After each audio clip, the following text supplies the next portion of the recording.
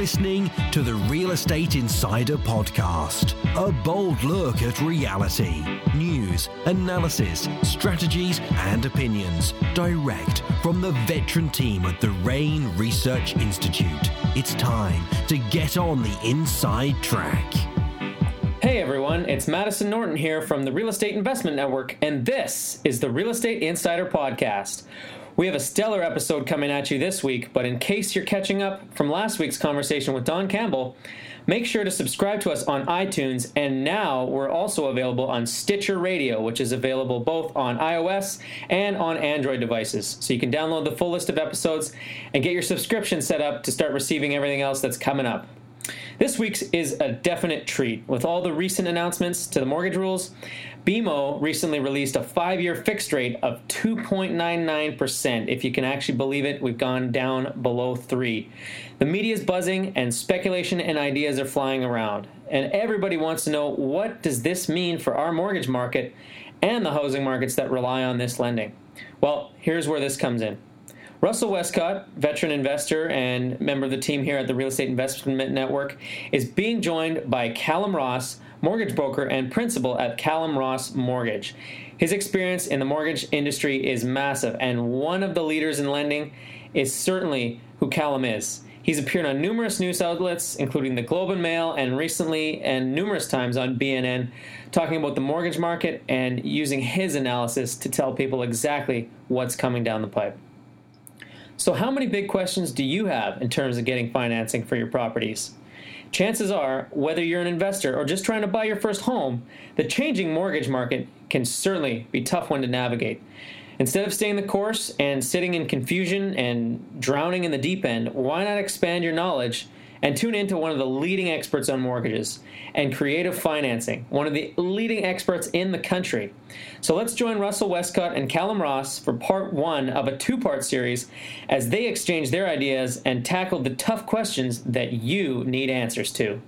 Well, good evening, ladies and gentlemen. It's Russell Westcott from the Real Estate Investment Network. I'll tell you what, we're only a couple short weeks away from the ACRE program, and I am excited about tonight's conference call. We have a jam-packed lineup, a jam-packed line, jam-packed everything on the go today. So we are in for a treat, and we're going to be talking about financing. And we're going to talk about mortgages, and, you know, I often am reminded about the old joke that in Canada there's 3 things that we like to talk about. One is interest rates, one's weather, and one's hockey. So we've already talked about 2 of the 3, so we might as well dive into mortgages. So without any further ado, ladies and gentlemen, Calum Ross. Welcome to the line, Calum. How are you? I'm fantastic, thanks. How about yourself?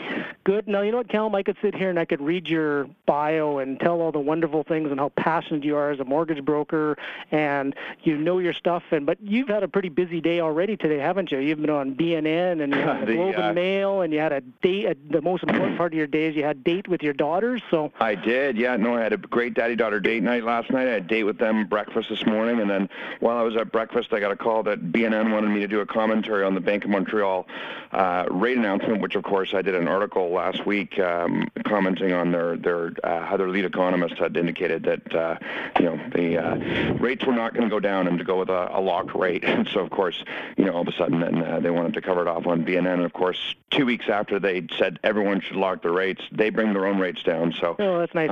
Yeah, I mean the banks don't do what's in their best interest. Of course, that would be absolutely manipulation. So Calum, I know many people on the line do know you, but why don't we just jump in? Maybe if you can give us the Cold Notes version of who Calum Ross is and why we should be listening to you tonight on this wonderful conference call. And if you can also do the honor of introducing your expert help with you there as well.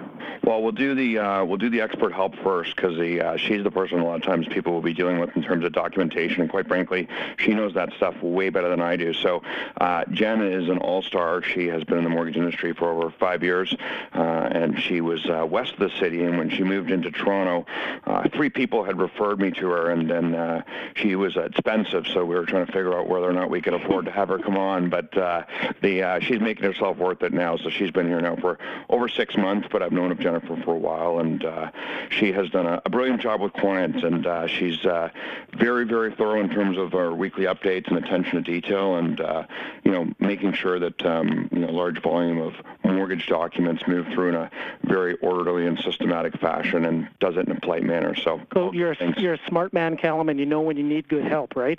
Yes, absolutely. So there's not that many things that I'm good at it, but the things that are the ones that fortunately pay pretty well. So I surround myself with people that can actually help with my weaknesses. That's why I need so many people on my team. Right on. And how about yourself? Why should we be listening to you? Why should we have, ladies and gentlemen, there was over 630 people registered for this call tonight.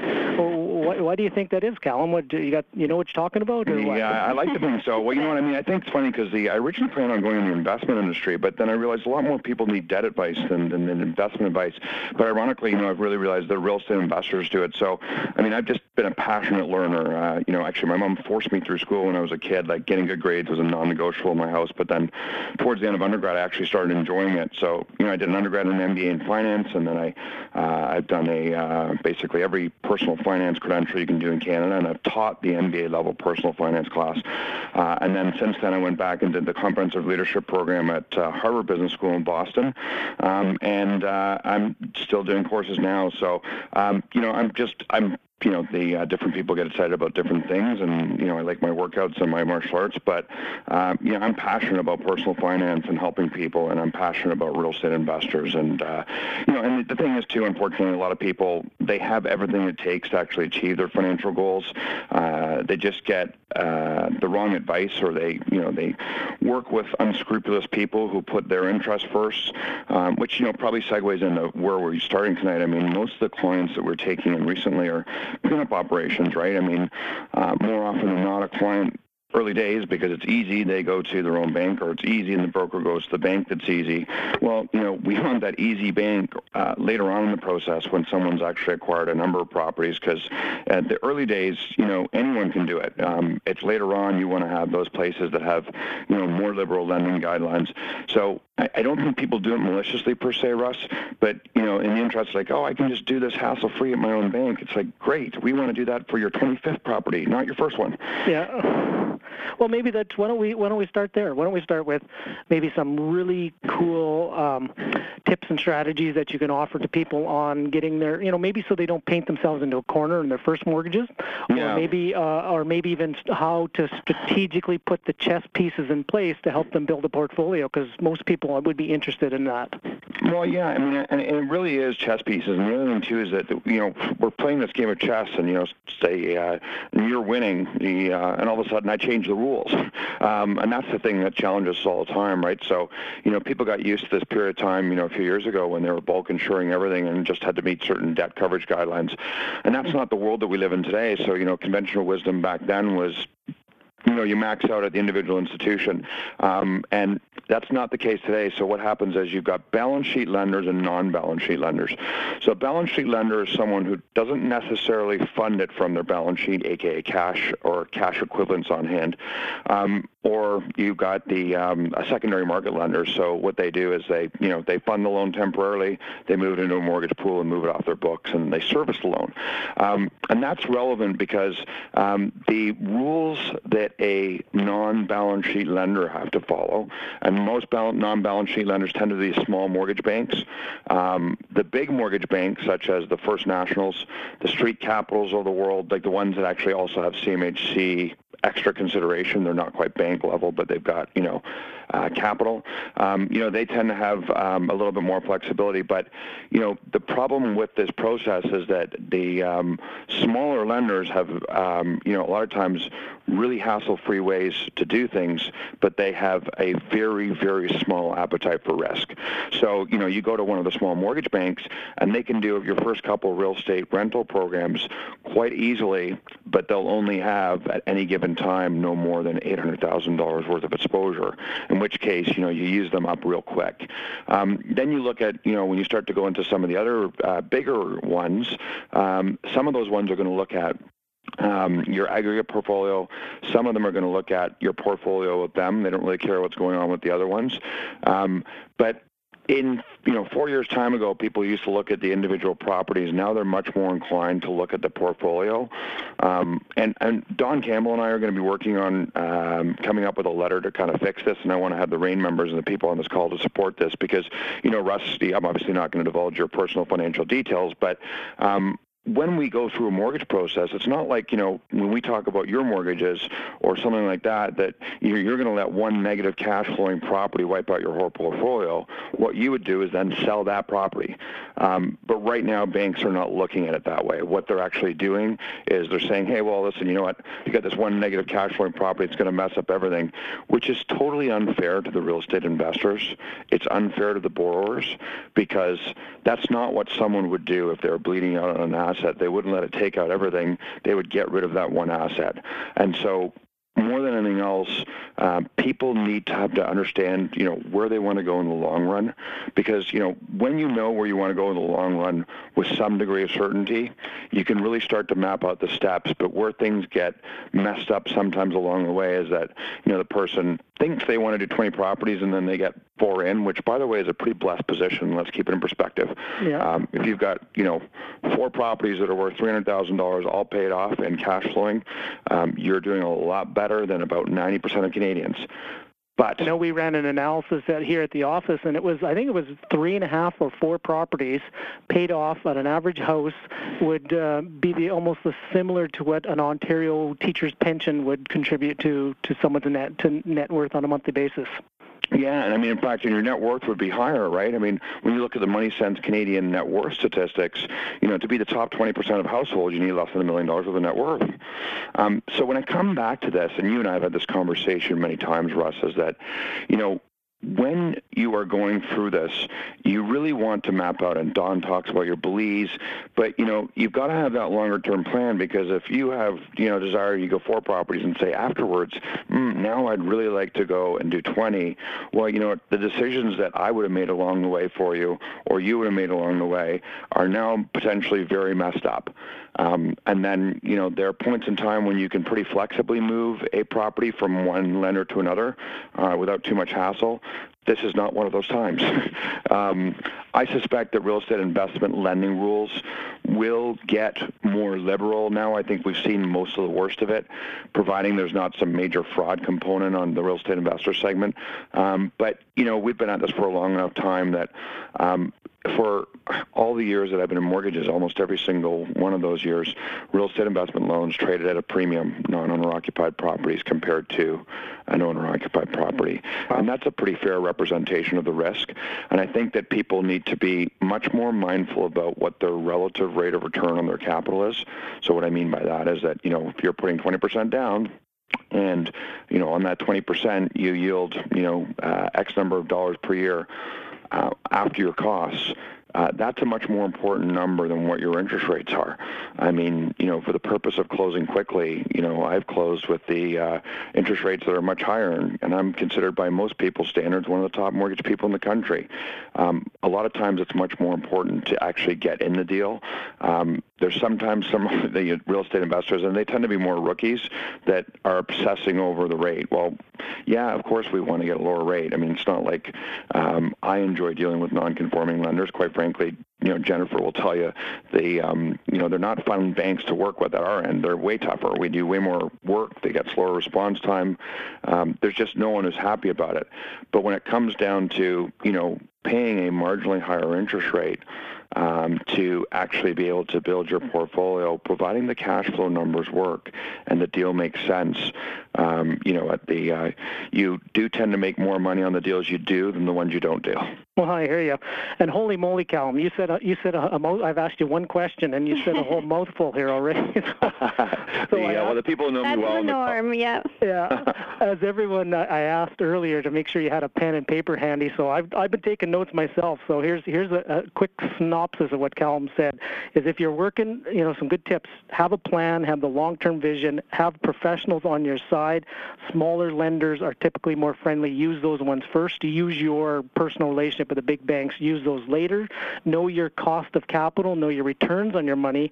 And interest rate is not the only decision decision criteria when selecting financing. How did I do? Did I pass the test? You did pretty well. Next time I'm just going to actually ask you the question. You can tell me. But one thing that I just want to build out on, Russ, while you're there, is that if people say acquire properties, you got to be really clear. You don't want to be all things to all people. People think acquiring properties. Well, if you're acquiring a commercial property, it's a different ballgame than acquiring a residential property. And if you're buying a residential investment property and it's a 4-unit, the $300,000 property in small town BC or Ontario, that's one thing. If you're buying a 4-unit property that's a $1.5 million property in a prestigious neighborhood in Vancouver or Toronto, you've got to know what that goal comprises. And unfortunately, in early days, or people who tend to be, not doing so well at this game, it's as important and you know this in your joint venture book. If anyone on this call has not read that, they should. It's awesome. You've got to be as clear about what you won't do as what you will do. Because, if I sit back on my desk, and I, certainly did this in my late 20s and early 30s, is that, could someone give me a deal and there'd be money to make, and I'd jump in it, and I'd complicate my life and end up getting involved in things that I shouldn't. And so, what's on your need-to-have list is important, but also if you're going to have joint venture partners, and by the way, if you're married, you have a joint venture partner, just in case you're wondering. And if you don't have your goals in alignment on these things, and have a very clear understanding of what your need-to-haves are and your need-to-avoids are, then, it's not if you're going to run into problems, it's when.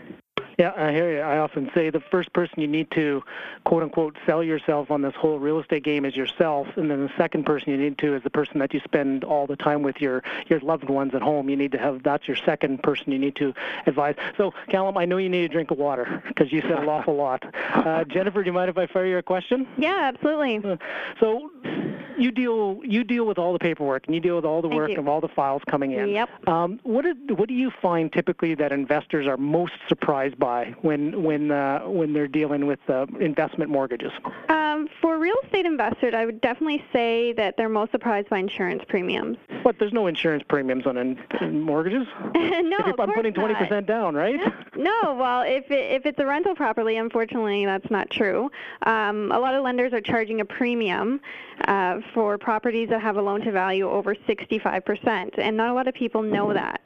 Some lenders still allow up to 75% before a premium is added, but as you know, the lending guidelines change constantly, and so that's something that could definitely change any day now. And just as a reminder, CMHC, as most people would probably know, has increased its insurance premiums as of May 1st. Okay. So for anyone out there that's, go ahead, Calum. I was going to say, and actually the other two insurers as well have also, so it's not just CMHC, it's right across the board, May 1st. Your deal must be approved by May 1st, otherwise you will be facing higher insurance premiums. So as a good course of action, every person on this line as a real estate investor should be factoring in insurance premiums on every mortgage they get for investment purposes. Well, it hasn't been everyone yet, but, when there's so few left that aren't doing it, and they just want to make sure that they've got that security off their books. But keep it in context, though, right? Because, this is people are like, oh, my God, I don't want to pay I'm sorry I didn't use it when I used the Lord's name in vain there, if there's anyone who's super religious. But when you actually go through this, people are like, well, it's a 1% premium or whatever, and it's, $300,000 loan. Okay, well, yes, that is $3,000. And if you have that $3,000 premium and you plan on keeping that property for 25 years, and I would say that of all my skill sets, I'm pretty good with math. You're not talking about something that is a substantial cost when you look at it amortized over the longer hold cycle. If you're flipping that property and you're not getting the time to realize it back, then that's a big deal. But otherwise, what you're essentially talking about is $120 a year, $10 a month. Right. So if I'm putting down insurance premiums, does that also mean that the qualification process may be a little more easier because it's being moved off the bank's books? It is right now in the 65 to 80 zone. They're just because they've got different standard of care. If all else equal, The larger the mortgage loan, the bigger the standard of care, and all else equal, the higher the loan to value, so the amount of mortgage relative to the value of the property. That's not the price you paid; it's the value they appraise it at. The higher the standard of care, so the more they're going to do due diligence on.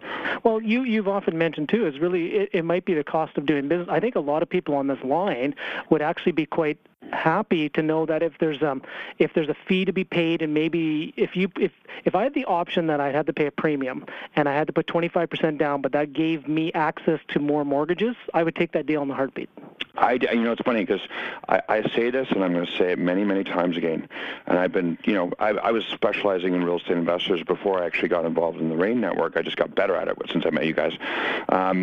There are two types of real estate investors. There are those who have run out of money and those who will run out of money. Because, it's just I've never yet had a client, and I've had some, I've had everything from someone who's got negative net worth to someone who's got, substantial net worth, and they've all run out.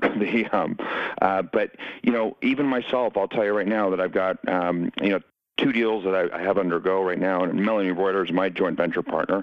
And, one of the reasons that we're excited about this deal is it's got good cash flow, but the guy's willing to do a vendor take-back, and this property can be financed to 80%, which means that, now we're talking about with myself and our joint venture partner, that's 5% down each. 5% down each, as opposed to, the having to put 20% down on my own, or 10%. We've now doubled the amount of properties we can buy because the down payment tends to be the restrictive factor, providing that you're actually buying positive cash flowing properties and follow the REI model. And, I think people need to pause and reflect on that, because it's not just the REI model that they're recommending.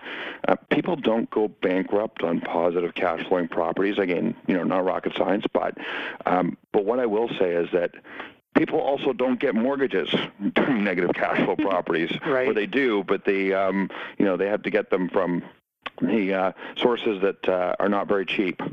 Yeah, and you had mentioned something earlier as well as, treating it like a business, right? If you have a portfolio and maybe a couple properties, one or two properties is hindering your impact to get you more future mortgages down the road, it might be something you might want to, as cull the herd, as a good friend of ours, Jared Hope, once said when he was talking about farm analogies and real estate investing. So if you don't mind, Calum, I'm just going to switch gears just a touch here for a second. You just, you're on BNN today. Yes. And you know what? There's lots of changes happening. There's CMHC changes, which we've talked about. I did the BNN piece on that one too. And then it's funny. It's like I bet you really like anytime banks make changes because it means that you're getting more time on media, right? Well, yeah, it was funny because when I was growing up, no one wanted my opinion. It's actually I'm just so fascinated. People want my opinion. I don't know when the story's going to end, but I'm running with it while it's here. Right. So with a lot of these things, and then we've heard things about governing bodies coming in, a lot of these things sound like they're detrimental for getting mortgages and real estate investors. Should we be concerned, or what's your temperature of the mortgage market right now in Canada? Well, there's no question it's under scrutiny. So last year it was OFSI that was going through the big banks and they auditing their files. And one of the reasons they were going through them was to see what happens is if I was running RBC or Scotiabank, what happens is if I do a CMHC loan, CMHC's got certain standards that I suppose I'm supposed to follow. And if I follow those standards, in the event that, the borrower defaults, that insurance protects me, doesn't protect the consumer. What they were concerned about was exposure with CMHC because of the capital that was injected. So they wanted to look at the bank's books, and that audit didn't go so well. Some of them did better than others, and I don't know the exact inner workings. But what I will say is that now OFSI's overlooking primarily at CMHC, but people need to realize that OFSI's the real deal. They can have big restrictions and make big changes, but the lending environment is one of the things that preserves the integrity of our overall financial system. And if anyone doesn't believe that, we just need to think back to what happened to the U.S. economy when there was a temporary blip in the credit capital markets. Equity markets are cool because that's where, companies get raising capital to grow, but credit capital markets is what runs our governments because they're all borrowers. It's what runs our society. In fact, most households are actually negative cash flow until their late 30s or 40s. And so the stability of that system is incredibly important, and people don't need to worry about whether or not there's going to be opportunities to get real estate investment loans. What they need to be figuring out is, what do they need to be doing with their portfolio? What do they need to be doing with their tax planning? What do they need to be doing with the process in which they borrow? Because, I all the time come to these people, well, I get this rent and from these one people, and, they pay me cash, and then I just don't show it on my income tax return. And then, other people will be like, well, I've been really writing off what our capital expenses, so, on my income tax return, it's not showing as any money. Well, you can't have the best of both worlds. You can't expect to show no income on investment properties or no income when you're self-employed, and at the same time expect to actually have people liberally want to lend you money. But what you need to understand is that, if you actually are mindful in the planning and you're getting advice from competent professionals that understand the field along the way, and this is why I always say dealing with a competent, a competent mortgage person, dealing with a competent realtor, dealing with a competent accountant who's, accounting is a pretty wide field, as is law, unless they've got a really good understanding, and not just a good understanding, but they're working with the other parties so they understand where things are going. I think that a lot of people have got themselves into holding companies and set up these really fancy structures, and my personal opinion is the vast majority of people who've done that have only really made their lawyer and accountant rich and confused their lives and made their lending more difficult. So, I would get less fixated on creating advanced structures and more fixated on having a functional understanding of the advice that people are giving you. Because, Russ, before I read your book and really tried to understand things as much as I thought I knew joint ventures, anything you said sounded intelligent about joint ventures because I know nothing. But, once I'd gone through your book and understood other things, then the metrics and the other things around it started to make sense. And so, I think for anyone to be, a reasonably successful real estate investor, they need to make sure that they, take the time to get the knowledge that's required to really understand the marketplace. And, in the case of someone like myself who's advising on the whole estate, I don't think a mortgage person who doesn't have a financial planning background, formal financial planning background, not like self-taught, and understands, basic accounting, other things, they can't effectively advise a real estate investor. And I would suggest that also that, if you're talking about being someone who's actually going around and trying to, do it yourself on all the other elements of this process, I would be highly surprised if you figure out in the end that based on what you lost in terms of savings by not paying for that advice was something that you were grateful for later on. Yep, I hear you. And I'm quite sure you would agree in these two statements of anytime there's any rule changes, bring opportunities, and those who are informed and take action of it prosper. Yeah, and I mean, Jen, what do you think of our learning here? How does our learning here compare to your previous work environment? It is intense. Yeah, we have a learning team meeting every Wednesday where Calum throws us into situations, and it's really not only a learning experience, but it's a team building experience, and that's something that I've never been exposed to before. Yeah, and it's definitely something that has helped me learn. And when I speak for myself, I think I speak for the team as well, that everyone really enjoys it and we all get a lot out of it. Yeah, now, speaking of learning, is Jen, what can you help us with to help educate borrowers that we can help you with the process? Because at the end of the day, it's like the old, Jerry Maguire movie, help me help you. Yeah, so no, what absolutely. Can we do as borrowers to help you get us more access to money for us? Yeah, no, absolutely. Well, the one problem that we seem to run into over and over again with clients is that they don't submit complete packages. As you know, lending rules, they continuously change, and especially now more than ever, it's important for us to have all the details up front.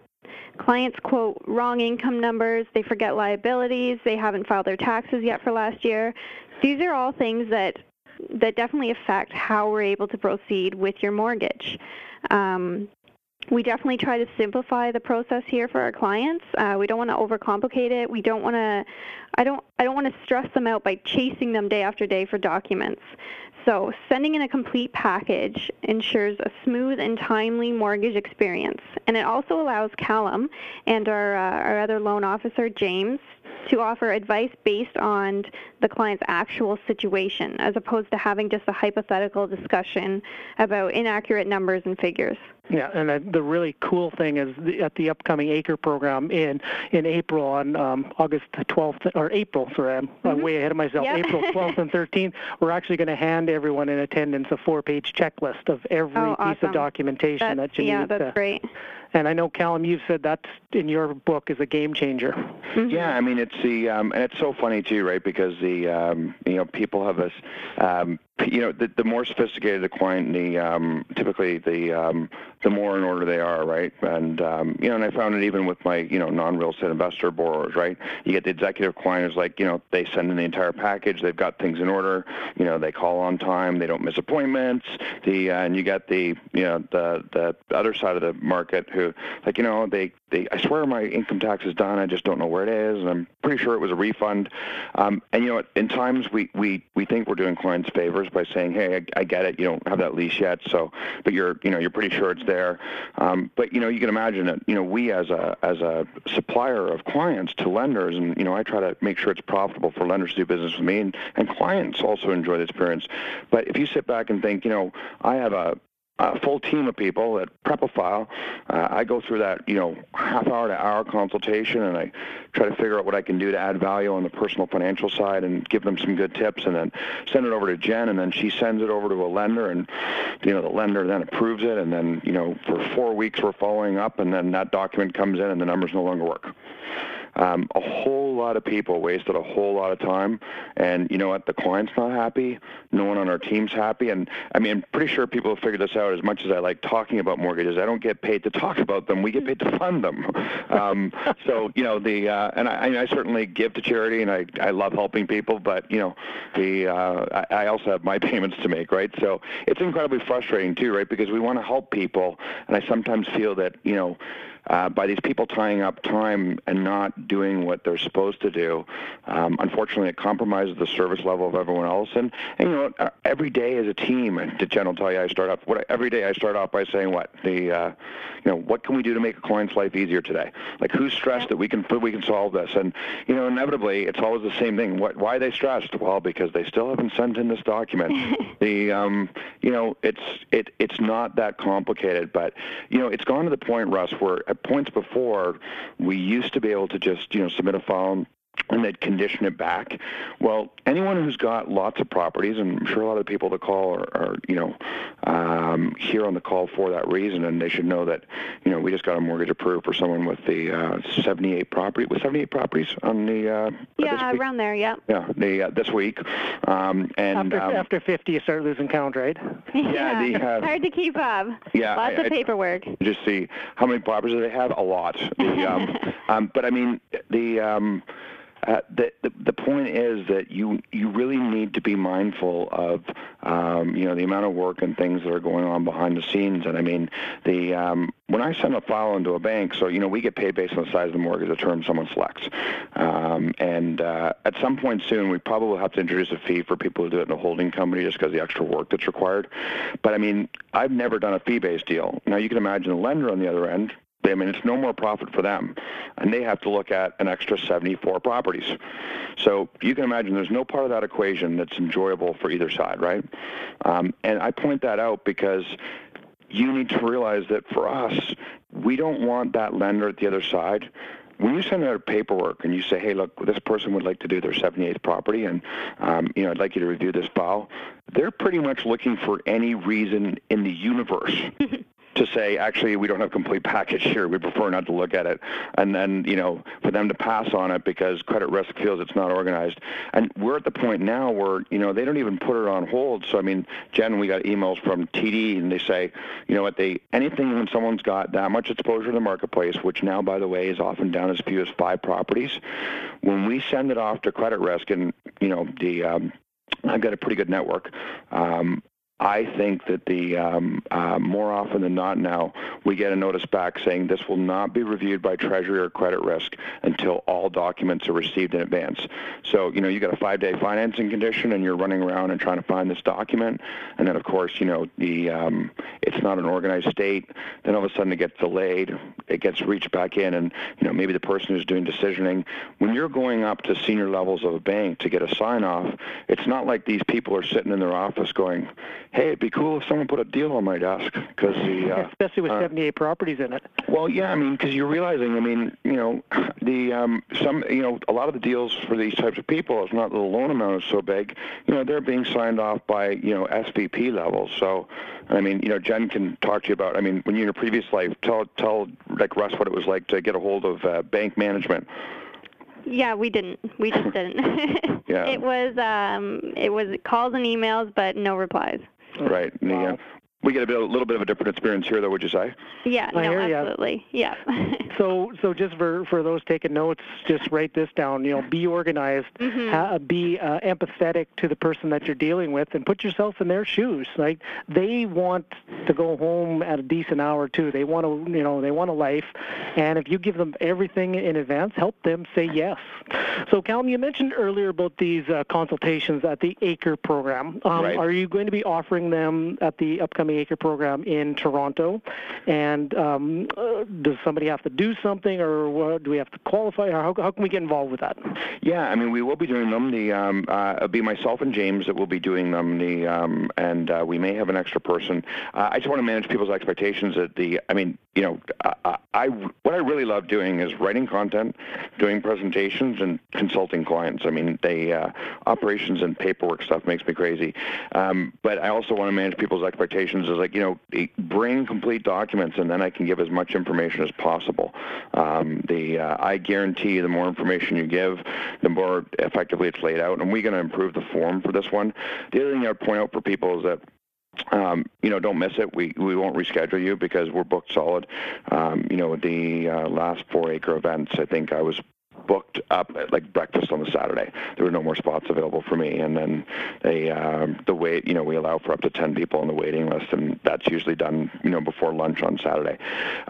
But I will like to try to give preference to people who have full documentation, who are going to complete it, or people who know for sure they want us to look after them as clients. I think there's this growing misconception because so many of the top brain members use, our team, that I only work with those people. And as I said to you, those people, I love them. They're my clients, and I'll always look after them. But, it's awesome to start off with very junior real estate investors and start from the beginning. As much as it sounds really cool to look after some of the more successful members in the room, I like working with that first-time person. Because if I can get in and give them the rules and set them up early, I can make a much bigger difference in their life. Plus, I don't have to review 400 pages of documents, which is nice too. And I think that's just a wonderful service that you provide to people that attend the ACRE program. So if anyone is interested and they maybe want to get a little more information about the ACRE program, I know there's lots of REIN members on the line, and you guys all know what it's all about. The page that you're listening to this conference call or webinar, there's links there. You can register now. You can review all the success stories. You can review all the details, the agenda, all that kind of wonderful stuff. But I tell you what, it is an event that can change your life. It is a catalyst for people's jumpstart into success in real estate. I'm a personal success story of after I attended an ACRE program, it literally changed the direction of my future and my family's future and my kids' future going forward. So it's one of those types of events, and I know you've been to many of them too, Calum, and you've seen the impact that it has on people's lives. Yeah, I say this, and people think it was marketing. It's like, I paid like $60,000 for my MBA. It was like, for a year at Harvard, it was like $75,000, and my REIN membership is $200 a month. What a bargain! It's unbelievable the pearls of wisdom and the network that I've taken away from it. I think that the people Whereas I think, the first year when I came on, I've head of real estate finance, I had limited capacity to take on new clients because, you and I were working together diligently, Russ, to try tighten up on the gaps that had happened and, making sure that we had really good curriculum to help the REIN members grow. And I was also, getting some more qualified people on my team because in previous years it had been okay for them to look after clients without that that personal finance background. And, now we've got everyone who's dialed into that. And so I've got a strong team available and I've got capacity to look after new clients. And, I want REIN membership and the people on this call to realize that, I'm here to serve. And, if you've got a mortgage that you'd like me to handle, even if you're just starting out or, whether you're refinancing, restructuring a really advanced portfolio or, you're buying your first rental property in northern BC. And I'm licensed in Alberta. I'm licensed in British Columbia. And well, you actually shared something with me earlier today in a quick text message that you had something that you were going to offer to people on the line today. Yeah, well, have you changed your mind? Or? No. We want to make sure anyone who's looking at doing a top-up or a refinance prior to May 1st, because my sense is the rules are going to be a little tighter. Anyone who's on this call, if they do complete the mortgage with us, so complete, not fund, but get the documents into Jen and the documents completed. My offer was that I will pick up the ticket for REIN if you want to go to the REIN Acre in Toronto. I'll cover the cost on it as my way of giving back because I think there's a lot to be learned there. And if you're an existing REIN member, and even if it's people, there's a lot of people on this call who are my clients, our clients rather. Probably they relate to Jen more than me, but I call them ours, is that, we'll do the same thing for you. We'll give you, whatever credit towards REIN that you can get product or something like that. A big part of our success has always been giving back to clients and giving back to the education piece because as much as I can add some value during the mortgage process. We really want to make sure that during the mortgage process, we give people, some useful tools that they can use to, be better financial stewards with their households and their real estate investments and their planning, not just during the consultation, but throughout the rest of their life. That's awesome. I think that's a very generous offer. So I imagine if they want any more information about that, they can probably contact your office. So What would be a good telephone number or what would be some good contact information for you? Sure. I mean, if they actually email clientcare@calumross.com, so that's clientcare@calumross.com, and they can just mention they were on this call. The other thing too is that they can go through Twitter, tweet me, or send me a message on Facebook. I don't check those as often. My email is you can send it. It's Calum@calumross.com, but my email tends to get peppered, so someone filters it, and I'd rather get everything to clientcare@calumross.com. But reach out, leave a message. I want people to realize that there's this underlying perception that I only look after successful real estate investors, and that's just not the way it is. I mean, I genuinely love what I do. I mean, as much as I earn a good living now with my background, mortgages isn't exactly my highest path activity, but I believe in the value that REIN brings, and I've seen the direct results, and we love to look after people, and quite frankly, it upsets me when I hear that someone is going through, unnecessary stress, not because they're in a bad position, just because, unfortunately, they're working with, incompetent people that haven't put their client's best interest first and focused on trying to make sure that they add value. And so many mortgage people and other people in life, seek the path of least resistance. And unfortunately, a lot of really good people and REIN members who would be much more successful get, unfortunately, caught up in the crossfire. What an outstanding call with Russell and Calum. Now, remember, this is only part one of a two-part series, so next week you'll be able to catch the next half of the conversation, so make sure you're subscribed and tuning in. Mortgages seem to be a tough nut to crack based on what we heard here today, so financing, it's becoming more difficult to qualify for, and with rules changing on what seems to be a daily basis, you're not always sure where to turn for the right info or the right answer. So rather than stumble through misinformation, media headline frenzies, all the stuff that goes along with what we're used to today, you need to turn to an authority like Calum Ross, and that's the first step you want to take. If you're in a tough spot financially, you might think you have no hope for getting the right mortgage for that home of your dreams.